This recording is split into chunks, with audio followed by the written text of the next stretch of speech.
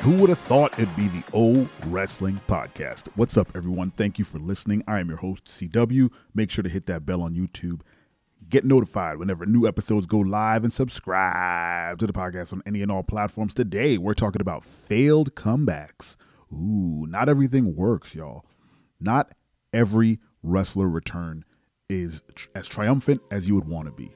Sometimes these incredible athletes get, released for whatever reason, whatever the reason may be, quote unquote, budget cuts. They could have just been, a bloated roster. Maybe they had a wellness policy, failure or whatever the case may be. And then they go off and they do their thing in the indies and they get a fan base and they start making some buzz. And then it worked its way back to the big company in the sky. That's a really weird way to put that. Makes it way back to the ears and eyes in WWE, and they say, hey, let's sign that guy back and capitalize on some of that buzz. And then sometimes they come back and that buzz is rewarded, i.e. Cody Rhodes. I literally described Cody Rhodes. He went around the world, made some buzz, started a whole ass company, and then got brought back, and he's in the WrestleMania program. He's one of the biggest baby faces in the company in wrestling. Biggest baby faces in wrestling. Mostly because that man cries at every promo. Doesn't matter what he's talking about. But sometimes it doesn't work. And the first one that came to mind, the reason I am even doing this episode is because it bugs me to this day, is Johnny Nitro. Now, Johnny Nitro had won the Tough Enough Challenge way back in the early 2000s. And he was in a great tag team, Eminem, which is kind of the Maxim Male Models gimmick that's going on now, except less funny. They weren't funny. Maxim Male Models are not funny either, but they're our comedy act. But Johnny Nitro had a fantastic singles run, and then his run petered out and he left. And then he ran off and did all this amazing work in stuff like Lucha Underground, and he made a name for himself outside of WWE, outside of the machine that is the giant corporation WWE. And then, I guess with all that buzz, WWE caught wind and they say, hey, let's bring back our protege. Basically, he was in the WWE system. He was, part of Tough Enough. He was trained in the ways of Wrestling Federation. And then they said, let's bring our homegrown boy home. So they bring him back and then proceed to do absolutely nothing with him for the entire time. It was a big deal that he came back. And then they stuck him with The Miz. As we've talked about, The Miz is the gatekeeper. He is the guy who's going to get new talent or returning talent over. They stuck him with The Miz because I believe they had a tag team prior. They did nothing. I think they may have won the tag titles and then dropped them, and then they, inevitably fought each other. And then I think the last segment Nitro ever did was he was doing some weird guru stuff. He was like sitting backstage meditating. They were trying to get something off the ground and it just was not happening. And then they released him. And I always go back to that saying, well, why'd you even bring him back? You wasted the man's time. There's no, I don't think in the wrestling business, there's no bad TV time. Oh, yes, there is. Shockmaster. There's no bad TV time when you're, working outside. It's another, I don't know if they have reels or some sort of like portfolio to get into the indies, but if you're on national television in WWE, you're doing a good, you're doing a good job, right? You're making the most of your minutes. So I can't, deny that Johnny got some good buzz because I think he's in MLW now and he's doing great.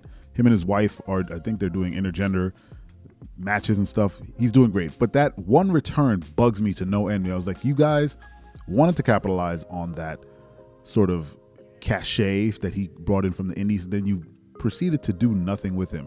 And obviously it goes back to the whole discussion of Vince's, getting bored of his toys kind of thing. He's like, he's new and he's back. And he's like, I don't really care. Just bury him and leave him alone. It's very strange. In recent times, there have been callbacks that just didn't work. JBL coming back to work with Baron Corbin was a colossal failure. A very strange call up for a wrestler who's not well liked by people. He has his friends, but I rarely hear really nice things about JBL, especially from back in the day. They called him a bully and all that stuff, and then for him to come out and just kind of play up that role, it was just a little strange, and it didn't get Baron Corbin. It didn't get Baron Corbin over at all. If anything else, it could have been, maybe it's a master plan from Triple H to be like, let's bury Corbin so hard that he gets a new gimmick, because now they're doing the whole thing where he's being overlooked. So maybe that was the plan. I doubt it. But a couple of the returns that Triple H has brought back recently haven't really worked. Like Candice LeRae, I feel, is a little in limbo. They're kind of trying to pair her up with Nikki Cross, who has, she's been there the whole time, but she's floating around as well. But Candice and Johnny Gargano, they're still trying to find their footing. Dexter Lumis is, I wouldn't call him a failed experiment, but he's definitely coming off of a very rough debut with Miz, a very prolonged storyline that kind of, should have ended a month beforehand. And he came in with a lot of heat, and then he just kind of fizzled out. And now he's just sort of a goon who follows Johnny Gargano around. Now that I'm saying this out loud, Dexter Lumis and Nikki Cross are exactly the same character. They're quote unquote unhinged, quiet characters who just kind of follow around Johnny Gargano and Candice LeRae, like the husband and wife team. I'm starting to see what they're going for. Like they both Candice and Johnny have goons that they can, call upon to help them, but it's still strange the lengths that Triple H is kind of going to get these two over, and I don't think it's working all that well. But I think one of the biggest returns that never works ever, and it happens all the time, and if I'm getting to it, you know who I'm talking about, is Goldberg. Goldberg has never had a good return to WWE. Like when he first debuted, it was great and everyone was so excited to have Goldberg in the company. And then he had that stinker of a match with Brock Lesnar where Stone Cold literally had to stun everyone in the arena just to get the crowd back into the match, because I believe both of them were leaving the company at the same time after WrestleMania or something. So they put on a crap match. They kind of didn't wrestle for the first 5 or 7 minutes of the match. They just kind of circle each other, and not in the cool like Sami Zayn versus Roman Reigns way where they kind of played up to the crowd's anticipation. Brock and Goldberg just kind of strutted at each other. It was weird. But Goldberg left and he came back, and then again didn't do a whole lot. And every time he came back, he did another match that was either too short or too bad.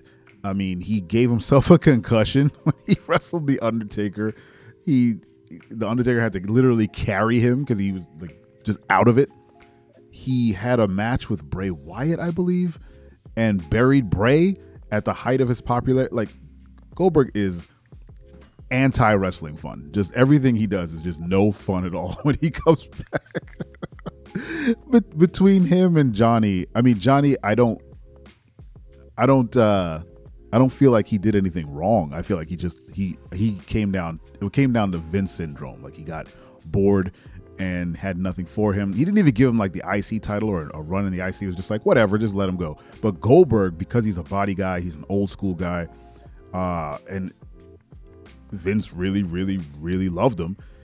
His contract was like, hey, come back once a year to bury somebody in a poorly done match in Saudi Arabia, and then you get your check, and maybe we'll give you a title.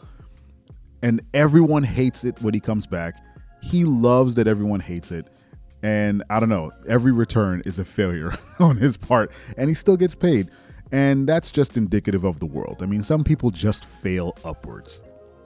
Anyway, what's your favorite failed return in WWE? Let me know in the comments. Make sure to hit that bell and subscribe. I appreciate you and your time, taking the time to listen to me ramble on about wrestling for 10 minutes a day.